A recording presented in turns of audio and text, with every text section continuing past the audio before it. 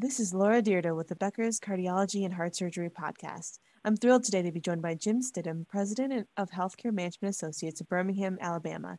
Jim, it's a pleasure to have you on the podcast today. Well, thank you, Laura. I'm thrilled to be here with you. Well, I know we've got a lot to talk about today, but before we dive into our discussion, could you tell us a little bit more about yourself and your background? Yes, thank you. Since 1986, I have served as president of Healthcare Management Associates, and I presently work with research and planning consultants located in Austin, Texas. I hold an MBA and was the first class to sit for CASC in 2002. I have developed over 60 surgery centers in 11 states. And now I assist clients with the development and operations, including the writing of certificate of need applications and providing expert testimony in various CON projects and legal disputes. Our clients have included corporate entities, physicians groups, health systems, and academic health systems. We have specialized within ASCs since the early 80s. And in addition, we've developed and operated reference laboratories, physical therapy, diagnostic centers, and we owned and operated physician practices. But most recently, we've been involved in a single specialty cardiac ASC located in Alabama, and a couple of multi-specialty centers, one in Tennessee. And we are presently working with a large health system to convert from a ownership model to a physician joint venture, which has been really quite exciting to see that transformation. I can imagine, it's definitely been quite an evolution in healthcare, especially over the past few years. And, I'm really interested to hear your perspective on outpatient cardiology as well. I know, a lot of the people in the healthcare space are keeping a close eye on that. So what are your top priorities today, and how do you see them evolving in the next 12 months or so? Well, first of all, I think the movement of cardiac procedures from acute care hospitals into a freestanding ambulatory surgery center is definitely a natural progression. Whether it is an existing ASC that goes through some construction modifications or it's a de novo center, I think it will really lend itself well to this particular vertical market. I think as we talk about the progression, it's important to recognize that the American College of Cardiology and the Society for Cardiovascular Intervention and Angiography, and I'll refer to that as SCAI, all support this conversion to the outpatient PACE providers. CMS in 2020 started paying for PCIs, or percutaneous interventions, which other payers have followed suit. I think it's a great opportunity for surgery centers to look at this specialty, but it doesn't come without its challenges. The biggest is this is the last bastion of profitable service lines for hospitals that haven't had any impact from outside providers. So they are fighting very strongly, strenuously to maintain this market share.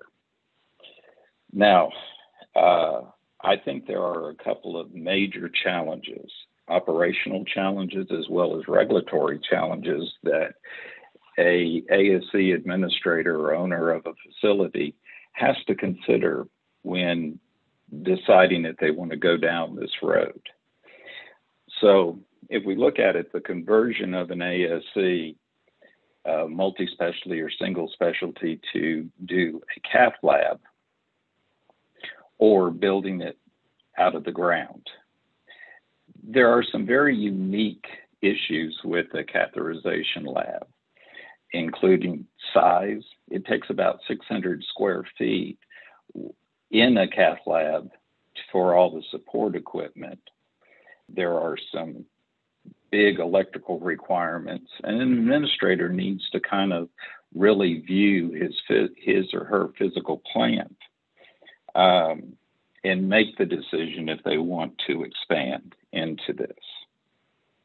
The probably staffing is an area that I would next want to look at. Cath lab personnel are highly trained, and you can't put just anybody in them to operate and assist the physician. So they're very highly specialized. Absolutely. Yeah. I think you've gone through a lot of different issues. And, I'm just curious along those lines, when you think about that transformation into the outpatient ASC setting, especially, what it takes not only from a infrastructure standpoint, but from a staffing standpoint, is it, does it make more sense just to develop the center on its own, or can ASCs reasonably add some of these new heart procedures into their existing infrastructure? Well, I think they really can. If it's an older center with smaller ORs, they're going to have to figure out the space requirements are probably the biggest issue. The patient flow through there. I would venture to say that because of the fixed cost within an ASC, modifications would be the best way to go. A highly trained architect working in the team approach. But the infrastructure is really secondary to patient care issues, as I see it. Got it. That makes a ton of sense.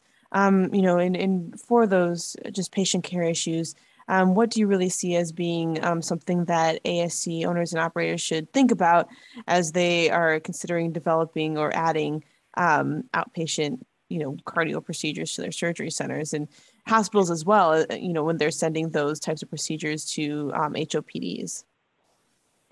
Well, Sky and the ACC wrote a positional paper that I would highly recommend everybody looking at, because they talk about patient safety, required equipment, procedural issues, and such as you're required to have a transfer agreement with a hospital that has an open heart program. And it has to be within 45 minutes travel time from your facility to the open heart in case of an emergent situation. Now, as we know, Medicare has no longer required a transfer agreement between outpatient surgery centers and a hospital.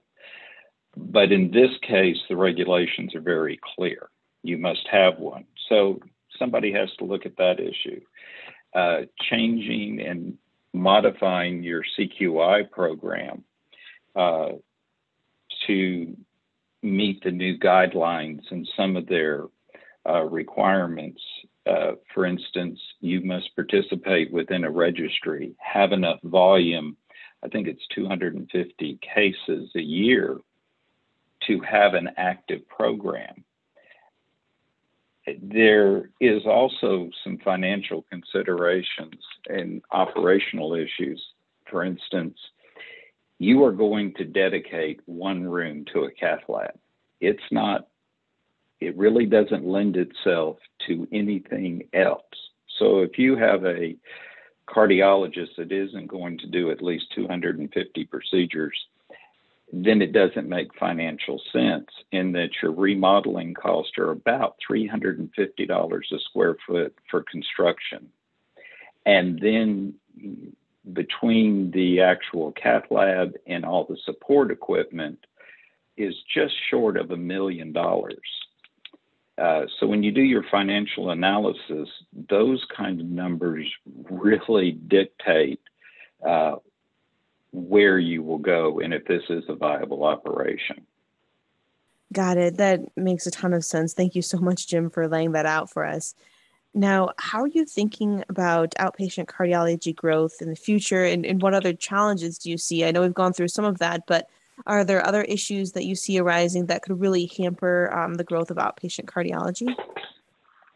Well, I think it's the regulatory side that will deal us the most and has dealt us the most fits. Um, every state health plan has different regulations and how they deem the cardiac section. Uh, and if they have not been updated, it you may end up having to amend the state health plan. So that's one of them. Hospitals, as I said in the beginning, our opposition can create and expand on your timeline and increase your expenses drastically. One of the interveners or the hospital's opposition techniques is to delay as much as possible. So you have a fair hearing through your certificate of need process. You win or lose that, it goes back. The loser can ask for reconsideration through the court systems.